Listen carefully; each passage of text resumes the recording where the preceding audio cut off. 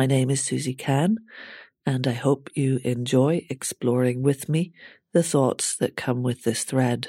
If you have any interest in supporting what I'm doing or getting in touch, please do so through the website kylac.ie, where you will also find other resources and connections that I create around each podcast, so that if some of the tweaks of interest come to you through them, you have a place to go a little further and deeper, or to find other information, or to find a way to support by maybe wanting to collaborate or offer something, or even a donation. Thanks for listening.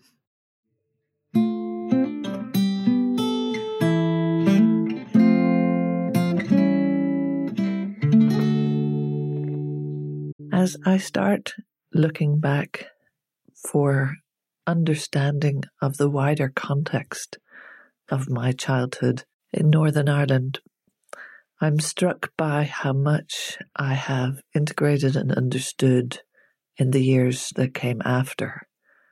I think that I'll talk about my move to the south a little later, but before I go on to that point in my life, I'm trying to gather my thoughts about what it was like from the perception of the child that I was when I was still in the north, and understanding the politics and the context and the society that I had around me from the point of view of the lens of that child. The first incident that I can remember began to bring my awareness to the fact that there was an issue, a conflict, a division in Northern Irish society, I think was when I was around 8. I don't know what provoked it, but I remember having this really strong impulse to get home and ask my parents, what religion was I? So somewhere in me, I had figured out it was very important to know that. In the context I was growing up in, there was huge religious and political division in Northern Ireland. The other element that fed into this thinking was the daily reports on the news about the conflict in Northern Ireland at the time I was coming to an age where I might pay attention. But I think the thing that interests me looking back is how much of that went in by osmosis, so that I could reflect on it later when I was older. But at the time, it was simply my context. It was what was all around me. I didn't like the news.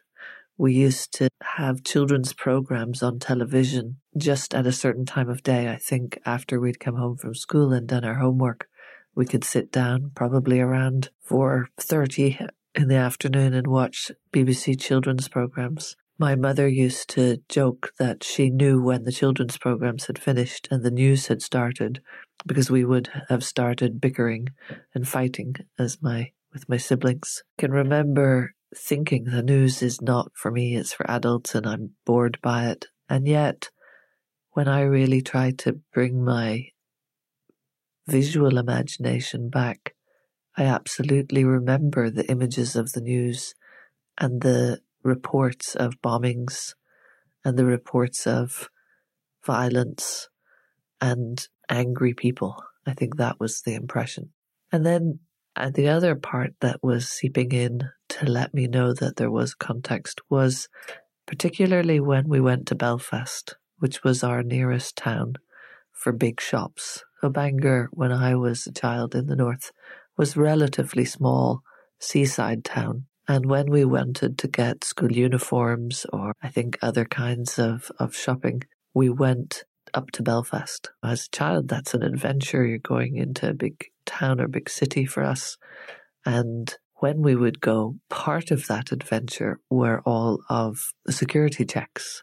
The funny thing is they didn't intimidate, they didn't frighten, they didn't have meaning to me really. They were a moment where an adult paid attention to a child in a strange way. We went through barriers to go and shop on certain streets, And when we went into a big shop, there was security guards at the door, and they would frisk you. As a small child, you would put your arms out and they would frisk you in case you were carrying a bomb. And on at least one occasion, we were cleared out of a shop. So there was an announcement, everybody should leave the shop. There was a suspect device and possible bomb in the shop. And so we've all filed out and crossed the road and stood in groups. And I remember my mother just having a sense of irritation, again, not really aware or seemingly unaware of fear of danger, but more this sort of daily account. So there's a bomb scare. I do remember more feeling of drama or fright when in Bangor during my childhood there were 2 bombs. They happened at night in Woolworths. Our house was a couple of miles away from the main street in Bangor where that happened. And I remember my windows rattled from the explosion. But it wasn't talked about. I heard it had happened. I am almost certain the adults around me may have talked about it or seen it on the news and discussed it. And yet, I think they assumed that we were oblivious and they didn't sit us down as children and say, so this is what happened.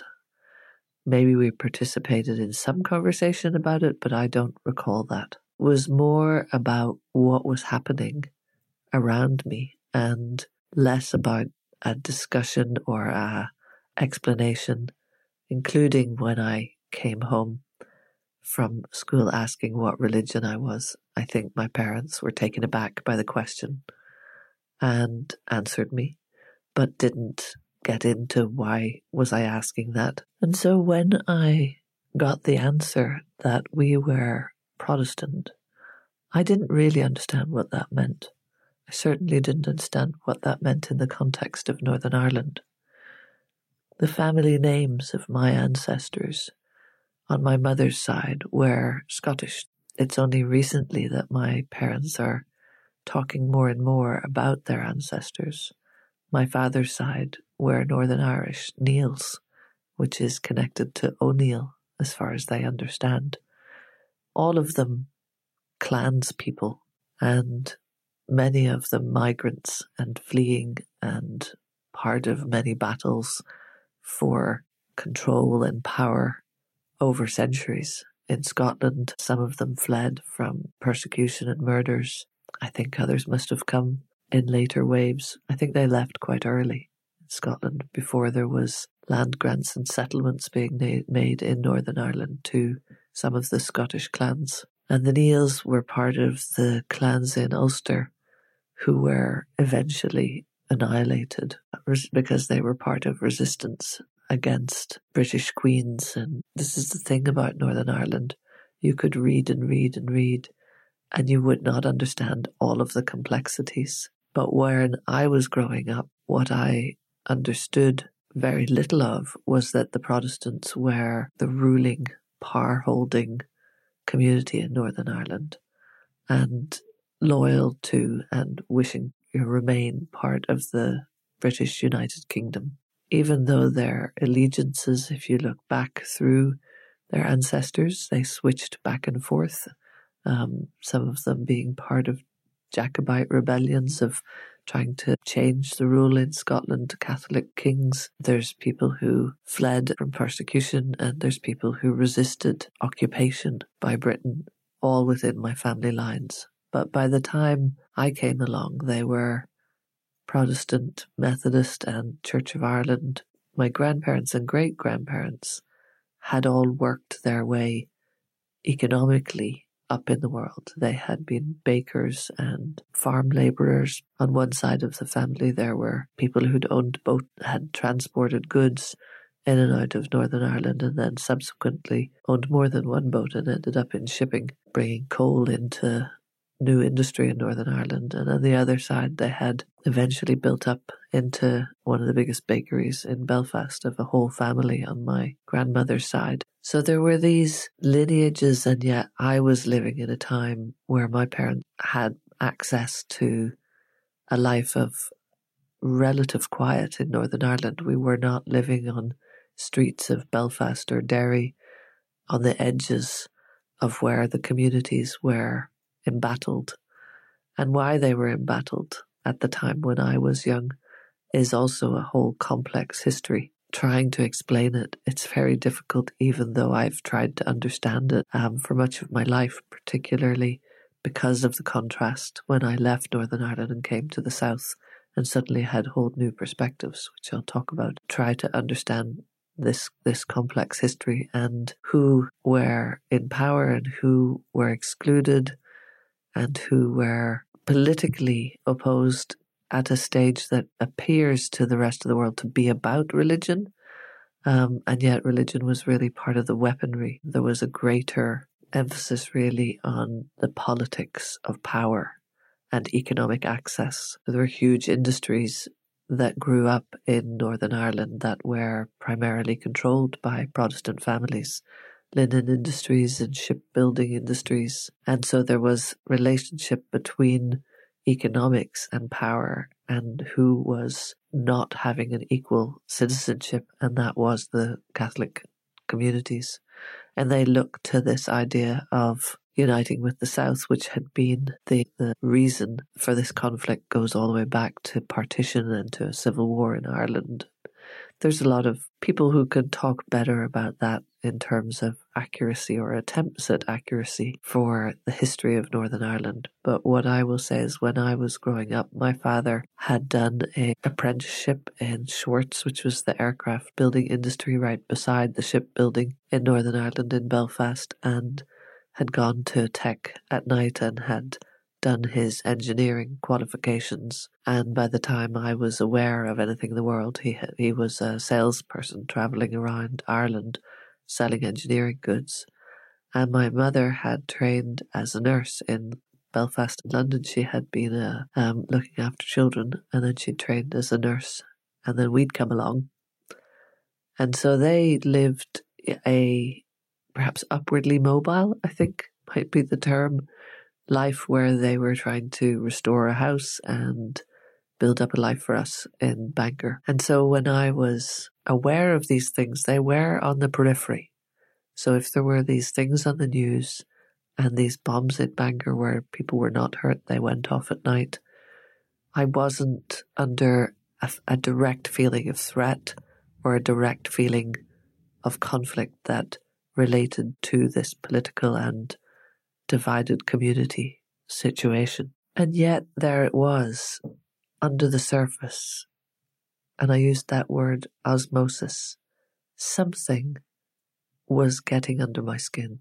Something was influencing my views in a very unconscious bias, sort of a building blocks of viewpoints. I have feelings of wondering, where did I get these ideas? They weren't being said overtly and openly in my own home that I can remember. I can't pinpoint that my mother or father were saying things, and yet I started to gain impressions and prejudices. I started to have these views that there was something about Catholic households. They were bigger. There were bigger numbers of children, and somehow that was not okay. There was something, the adults somehow communicated that they looked down on that. I didn't understand why or what even that could mean. There was definitely a permeated idea that Catholic families were not as clean our families or Protestant families, which is something that I laugh at now because I am certainly not the house-proud, focused on cleanliness kind of housekeeper or later mother. I remember that there was this beginning growing sense of other, that there was an otherness about some people and that something about them was to be feared or looked down on. And I was a very little child, and that was somehow seeping in. And so I might look at someone, and if they had I don't know, a little bit of disheveled clothing, which was probably exactly what I had. I had very little regard to how I looked or whether I was neat and tidy, much to my mother's chagrin, I think. I would think, I wonder, is that person a Catholic? I didn't know what that would even really mean, but I would wonder. And I have memories of my grandmother showing a photograph album, and my mother's mother wouldn't have talked about these sorts of things to my recollection. But my grandmother on my father's side would be leafing through something, and then she would say, oh yes, that person, they were very nice. They were an RC, you know. Of course, I was barely able to figure out that that meant Roman Catholic. So this sort of hushed tone that you mentioned, that somebody was a Catholic, these things communicate something to a child, some pervaded sense of other, even though I don't have memories of my parents saying something negative. My father was regularly travelling as a salesman into the South, all over the South, in fact, and knew it very well. The things that he's told me much later was some of the things that stood out for him as he travelled around and chatted to people in the South was that he was an adult and he'd been taught a particular history in Northern Ireland in the schools. He and we, as we were children, were being taught British history from the point of view of England. And what we learned about were kings and queens. And we didn't learn anything about Irish history at all in the North. And my father didn't learn that either. And he said to me once that he was ashamed to discover as an adult man that there had been a civil war in Ireland, because none of his education, none of the conversation had told him that. And we certainly weren't being taught that in school in terms of the history that we did. No, it was all unrelated to the land in which we were living. And the other things that then led to my parents deciding that they didn't want to stay in the North had to do with that. Some of these attitudes had to do with what they thought would be better opportunities for their children in terms of education in the North. And I've already talked about some of my experiences in education in the North really coming a lot from my inability to fit in and be educated in the main thrust of the model of education that I was part of. They were thinking of broadening things, in particular in broadening our minds. There was also an incident that my father changes a bit in times that I've spoken to him about this much later, as to how big an influence it was on their decision to leave the North. I think I asked him when I was a teenager, why did we leave? And at this time he told this story through one lens, and then I asked him again recently and he told it through a different lens. So it's interesting how we revise or adapt our memories from the perspective we're looking at them. I'm sure if I look at this again, I might, when I'm older, I might have new insights and new perspectives, and also new ways I wish to tell the narrative, the way we like to have a particular narrative that fits with our worldview of the time. My dad sailed, another privileged kind of middle-class Protestant activity in Bangor, was the sailing that happened in the bay. And my father, at different times, his father owned or co-owned boats, and my father did the same. And he sailed out of two different yacht clubs that were on the bay. And as children, we also got to sail and learn how to sail in dinghies.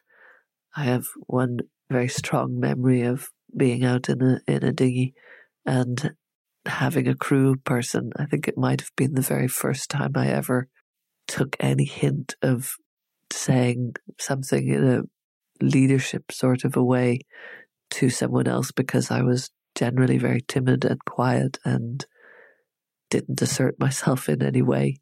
And were out on the bay in a little dinghy, and my crew member panicked because we turned the boat around, but we didn't get all the way around, which is tacking, and the wind didn't fill our sails again. And then as we did that, a part of the bottom of the sail came loose, and we kind of swung about a bit madly, and then the wind was catching the sail.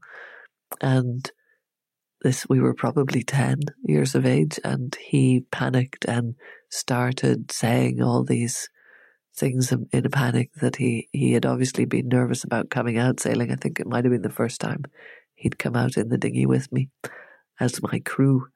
And I don't think I helmed all that often. I think I was often crew for my sister. And he started saying, I had a dream last night that we died and that I drowned and we're going to drown and we're going to die. And he was terribly panicked. And I took control, I suppose, of that crisis and like strongly shouted and told him what we were going to do to solve our flapping about. And I gave him the helm of the boat and told him to turn it to wind, and really like had to kind of shout at him to get him to do it. And we turned into the wind, and then all the momentum and like lashing about of the boat at that moment stopped, and just the sail flapped, and I retied it to the mast, and we set off again. So sailing was part of my life too as a child, but it was very much part of my dad's life. And we would go down and watch him from the rocks that we loved to climb about in the bay, just below something called the Battery, which was just the most adventurous thing for us children, which was a little building that sat up on the rocks in the bay and fired guns that started the races out in the bay. So my father would be out in a yacht between us and marks that could be seen floating, and we would hide underneath the Battery, as it was called, on the rocks below. And what we loved to do was the shells of these little cannon type things that were fired as starter guns, but they had a quite big shell that came out of them, and the shell would fall down the wall in front of the Battery and onto the rocks where we would sneak around. And we loved to sniff them. We liked the smell of the burnt gunpowder. I'm sure if I ever came across one of that smell again, it would bring me right back to those rocks and watching my father out in the bay. So one of the things that happened is that he was sailing with a good friend regularly, and they would ring each other up often from work in their workplaces. Both of them were working in Belfast, across the city from each other, not terribly far, and they would make arrangements for their sailing in the evening. And so my father told me this story that we were completely unaware of when it happened. I have no recollection of it being discussed or talked about. I imagine it was very deliberately hidden from us when we were children. But my father was on the phone to his friend, and his friend was a mix of religions. He was Protestant and also had Jewish in him, and he worked with a Catholic business partner, and that sort of thing was being targeted, but also random places in Belfast, especially on edges of communities, were being targeted. It's hard to know exactly what might have been behind what happened, but my dad was on the phone to his friend and they were discussing their sailing, and his friend said to him, "There's a funny car in the yard outside his office. There's something odd about it. I think I'll call you back." And so he hung up, and my father then, just moments later, heard an explosion across Belfast. So he found out that his friend had gone out and had been caught in a bomb blast from this car. He rather miraculously survived the bomb blast, apparently, and my father, being an engineer and being very interested in physics and physical forces and so on, explained to me when I was a teenager that, very carefully, that the reason that his friend had survived was because he was in a strange sweet spot when he had walked out to look at the car. Had he been a bit further away or a bit closer to the car, he would have most certainly died. But where he was, the force of the blast was under the car, and it first went down into the ground and then back up, and essentially went up and over him not catching him as forcefully in the blast, he did have a lot of shrapnel and he was in hospital and he had to recover, but he wasn't killed in the blast. So as I said, my father, when I was a teenager, told me that that was a catalyst to them thinking about going south. But when I asked him again now in his older years, he and my mother both denied that and said, no, it was to give you better education. It was to give you better opportunities. It was other reasons. But obviously I can imagine that the environment in which their children were growing up and the kinds of questions we were coming home with and their concerns about that obviously were playing all into it in the mix in order for us to have what they imagined to be a better life.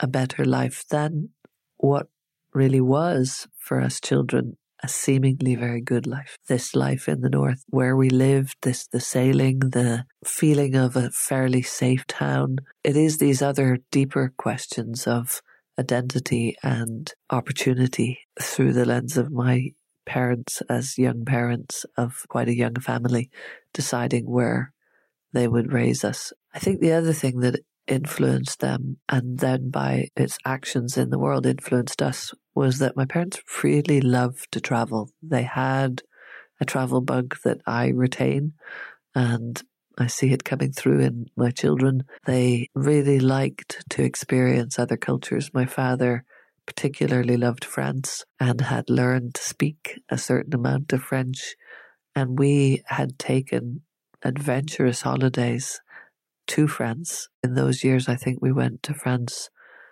maybe 4 or 5 times camping, and we encountered other people from other cultures. And the other place where we encountered other people was through the Camp Hill communities that we were involved with through my grandmother and my uncle who lived in Camp Hill in the north. And I think those things influenced my parents' worldview very much, that they had something that was broader than the very intense and somewhat insular worldviews that were going on in the north in those years. What had started to happen really was the shift in the power base and the shift in the acceptance of what had gone on in years since the Civil War in Ireland, since the partition of Northern Ireland, and since the exclusion of the access to economic well-being of the Catholic communities, who then started looking south and saying, we're not getting our rights here. And I don't think that the initial movements that, if you look back and watch and read, things of the time, the initial movements in the time when I was born in the 60s that were coming into the hottest period of what was known euphemistically as the Troubles when I was 9, 10, 11, was about rights and civil rights, and inspired in fact by the civil rights movements of the same era in America, communities protesting about the kind of exclusion that they experienced in society. But as I said, I didn't understand those things when I was a child. I simply lived in this atmosphere and in this context of bringing in prejudices to my mind that they still kind of stand a chill, I think, to me, because I think we're at a time when we know that it is possible for people to develop huge divides in the world. I'm recording this in a time when people have looked to many countries in the Western world that they thought to be pluralistic and tolerant and inclusive, at least in religious terms.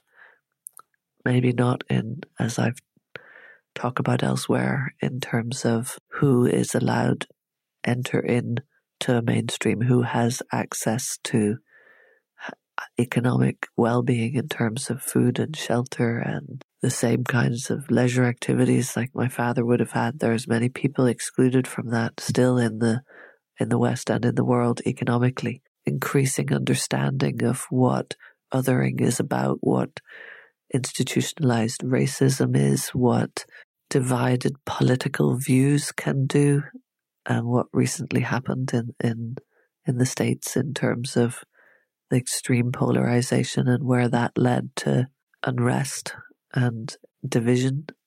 So when I'm looking out at the world, I think that my childhood in Northern Ireland and my grappling with trying to understand it as I moved south and went into my adolescence has informed hugely my understanding of how easy it is for people to other someone, how easy it is for children to pick up prejudices that their parents don't believe or don't wish them to pick up, but that are around them culturally and in schools and in adult conversations, and just scathing remarks and looks and nuance, so that I could, at that 10, 11-year-old's age, have so many of them permeate somewhere inside me, quite deep away from my conscious mind. And so just to bridge this to where I'll go in the next episode in my exploring of my identity, I'll just move us slightly into the first couple of months and year in the South once we did move.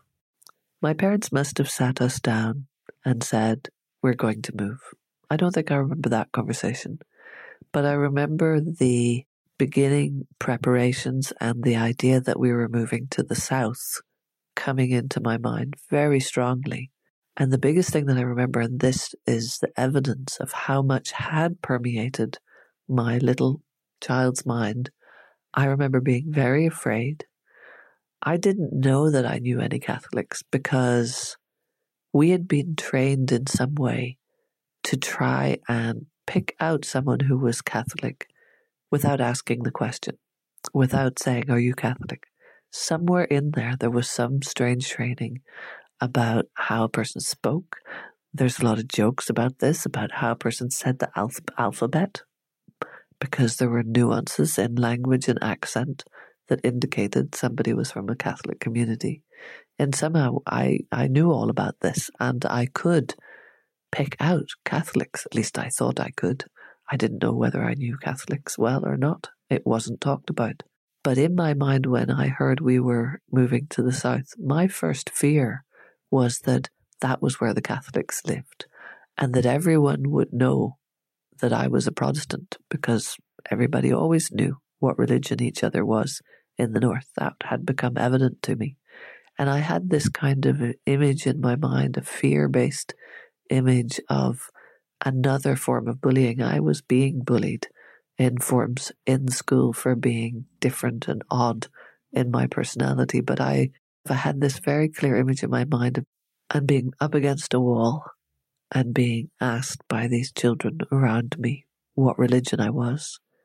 And then when I answered that I was Protestant, I was beaten up by these other children. And that image and that fear pervaded so much that I was trying to imagine, how might I pass as a Catholic? What could I do? What did I need to learn so that I could try and pass?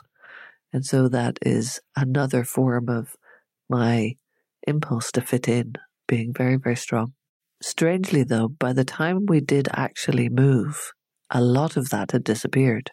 I think what happened was we went south on holidays before that, and somehow I hadn't paid attention to that. I'd maybe conjured up a separate image from the fact that we'd actually holidayed. We'd holidayed in Kerry, we'd holidayed lots in Donegal. We used to go to a favoured campsite, and we had also done the same all over the south. And then we also started to go south and look for houses. So we would go and look to buy a house with my parents, the different houses they were trying to buy in the south. And so I guess I'd begun to realise that that was a secret fear that wasn't going to be based necessarily on a reality of what would happen to me. But it's funny how I wouldn't have told anyone that I feared that, so it just sort of had its own power and stayed within my mind. And the other thing that happened was, in that first few months when we did move south, this identity, this change was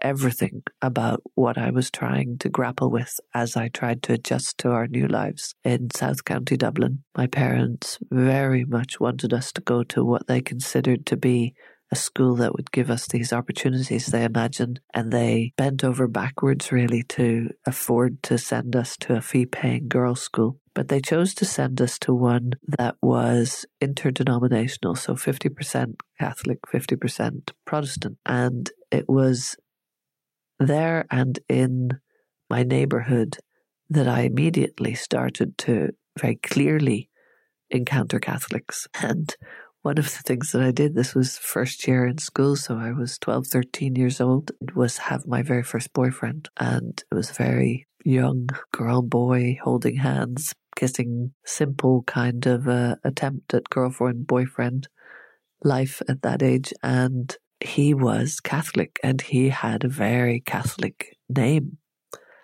And I feel like it was almost a ripple of the choice my parents had made that was confronting them in a way. And sometimes I think my parents were very open and happy with that. And other times I think it really pushed their prejudice buttons and their bias buttons, because I remember we were allowed to go to discos in church halls at that age. And some of them were Catholic church halls and some of them were Protestant church halls. And one time when I was in that year, and I might not have been still going out with my first Catholic boyfriend, I might not have had, I don't think that lasted for very long. I went to a Protestant church disco, and my mother said as I was going, "Oh, glad you're going to a good Protestant disco for a change." So something in her about us mixing with Catholics was hard at the beginning. She'd laugh at that now after living for so many years in the South. And for me, it was all about the new and the different and the interesting. And so the idea that there were Catholics everywhere and I could talk to them and I could go out with them and I could find out what was all this stuff that we couldn't talk about in the North. So one of the things that I used to do in that first year was that our school did go to church fairly regularly on different Christian holiday, holy day things to the Catholic or the Protestant church. And nobody asked me what religion I was.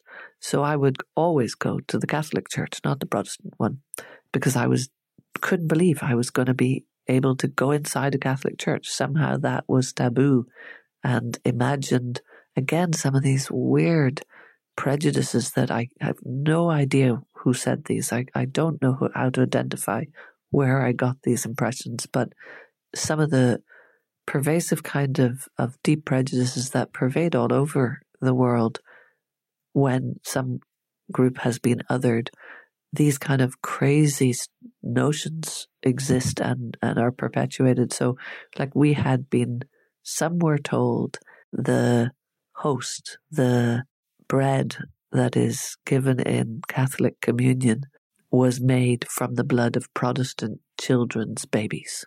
And I years later heard that same prejudice stated by Christians about Jewish people, that something was made from the blood of Christian babies. So there's these horrible stories that somehow I had heard somewhere. So they were completely overturned with the most sort of sense of thrill. I knew, again, like these things go in deeply, and you know at a conscious level, you know they're not true, but somehow they're in there as weird fears that you wouldn't name and say to anyone.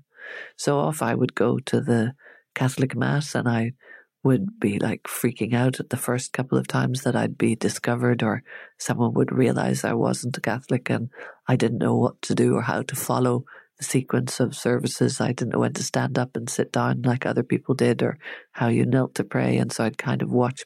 And I certainly didn't know the Catholic prayers, the Hail Mary, and the Our Father was said slightly differently too. Again, one of the ways you could find out who was Protestant Catholic in the North. I would just mimic and watch and become very vigilant and pay attention to who was getting up and down, and I'd mumble the Hail Mary and learn it slowly by rote because I went often enough.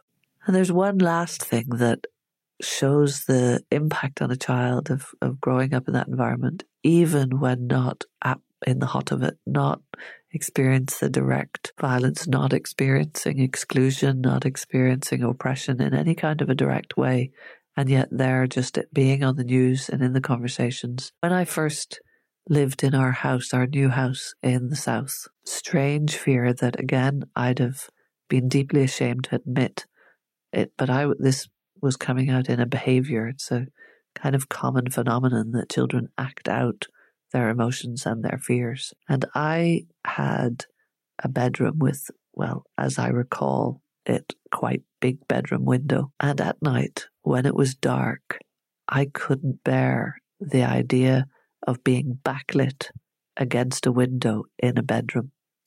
And the reason I couldn't bear that was that I somehow imagined snipers.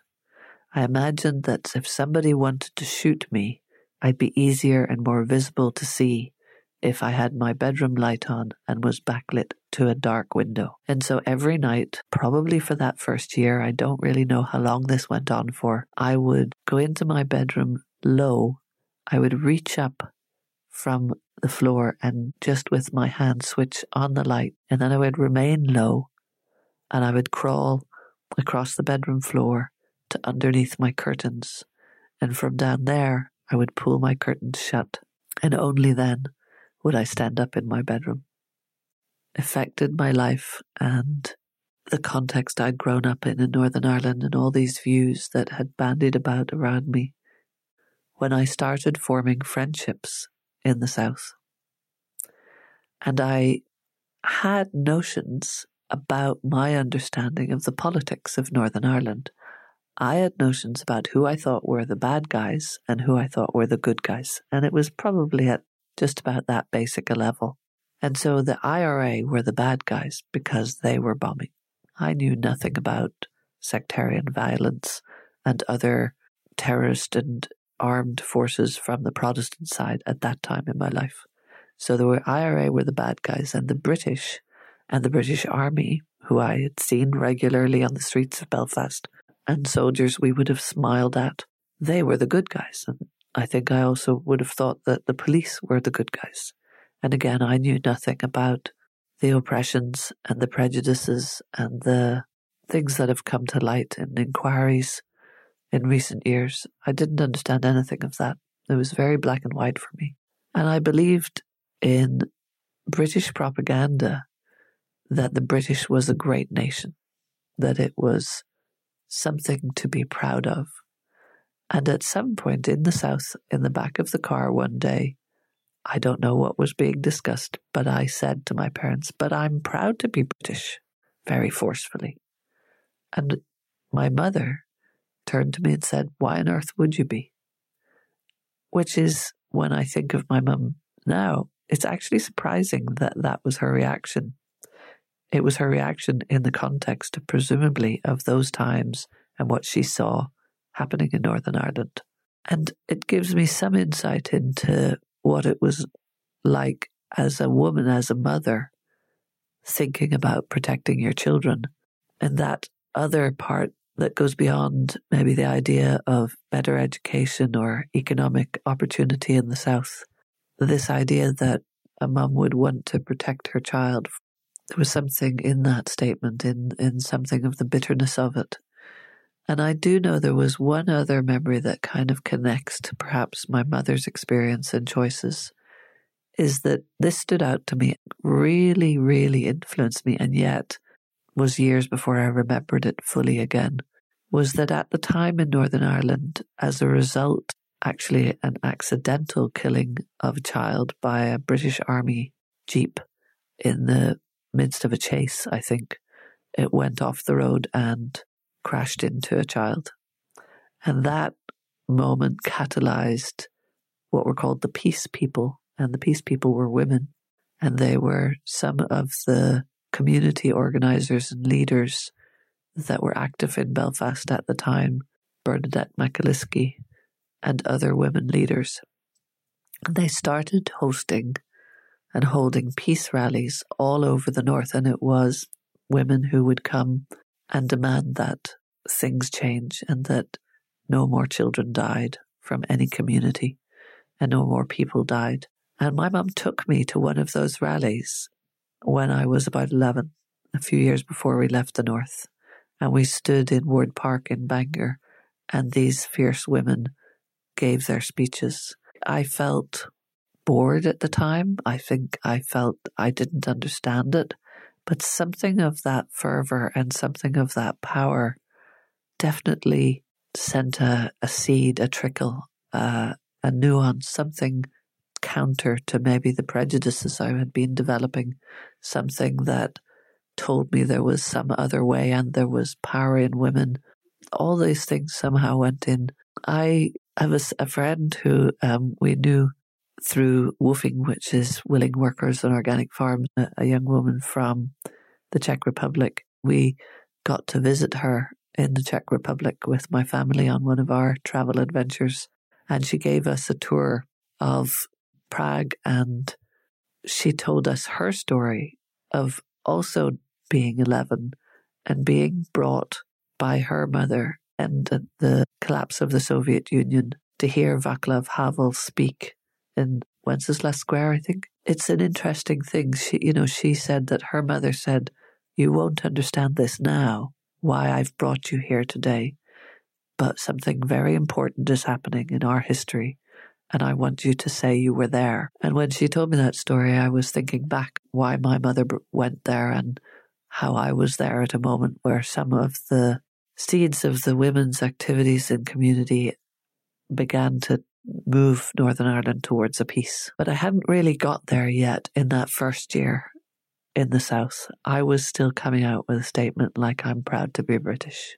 And when I was in first year, the biggest thing that happened then, as I grappled with my identity and tried to understand my good and bad analysis, was that the hunger strikers started in Northern Ireland. And these men in the H-block prisons, in the Maze prison, started to go on hunger strike. And at the time, Margaret Thatcher was in power in Britain. And this awful period in Northern Irish history occurred. And the kind of battle on of people taking that step to go on hunger strike and to do what were called the dirty protests. They stopped using the toilet, wearing blankets only, and dying. And one by one, Margaret Thatcher tried to have them forcibly fed, all sorts of things. And one by one, they started to die. And my new friends in my new school in the South, this was South County Dublin, this was definitely the move, the upwardly mobile move my parents wanted. They were children of middle-class Protestant and Catholic families in the south suburb of Dublin, and these strong views about the North. And Protestant and Catholic alike were doing things like wearing an armband, a black armband, when one of the hunger strikers died. And I was grappling so hard with trying to hold on to my black and white view, which was that their fault they were dying. It wasn't oppression. It wasn't anybody else's fault, and they were dying, and they were the bad men, weren't they? They were the IRA. They were not the good guys. And I had some intense debates and one like really screaming fight that became very funny when I think about it from a perspective of if I was a fly on the wall watching these two 12 or 13-year-old girls in a nice school in Dublin screaming at each other about Northern Ireland, and so much so that we stood up on chairs in order to mount our height of derision for each other. And my main screaming was that you don't know, you're not from there, you can't know, and those are bad men. And my friend wearing her black armband, trying to begin to tell me something of the context of Irish history and the seeds of that oppression and all of this. And I couldn't hear it really at that time at all. And when we began to have history lessons in that first year, at least two of my teachers in that school were very Republican in the sense of the Irish Republic views, and they taught from that lens. And it was just confronting me that how could all these adults that I had somehow taken information in from be wrong, and how could this other view be right? And I think for a while I just swung completely into becoming the other side, going, okay, I'm like a new convert. I'm going to take on all of these new views and say this is terrible. And then I think I started being very argumentative at home and confronting my parents and my sisters with these views, and just really trying to grapple with my own identity. But I think the thing that stayed and that lasted isn't a sense as now I'm an adult of any kind of an absolute right or wrong. I think the thing that stayed was the understanding of prejudice, the understanding of othering, the understanding of one country's view on a conflict versus another country's view, and this difficult place of remaining in the grey, remaining in the subtlety of trying to understand facts and trying to understand the times and the worldviews of the peoples that lived through them, and not having absolutes and not knowing absolute right from wrong in the sense of those are the people on the bad side, those are the people on the good side. And it's the lens through which I look at all conflicts and all positions of prejudice. And I understand a lot more about who and how the powerful operate, how the control of an economic system, as the Protestants really did, and political system and police system and army system, and what that does to a minority and how that pervades the world all over. So those are some of the wider influences in the context that I grew up in. And next time I'll maybe talk about the things that began to blossom in me as a child as I had this other opportunity and new environment in which to explore. I think one thing that from those stories that had begun to happen is I'd begun to find my voice. The very quiet child of Northern Ireland had started to speak and in some cases started to really yell.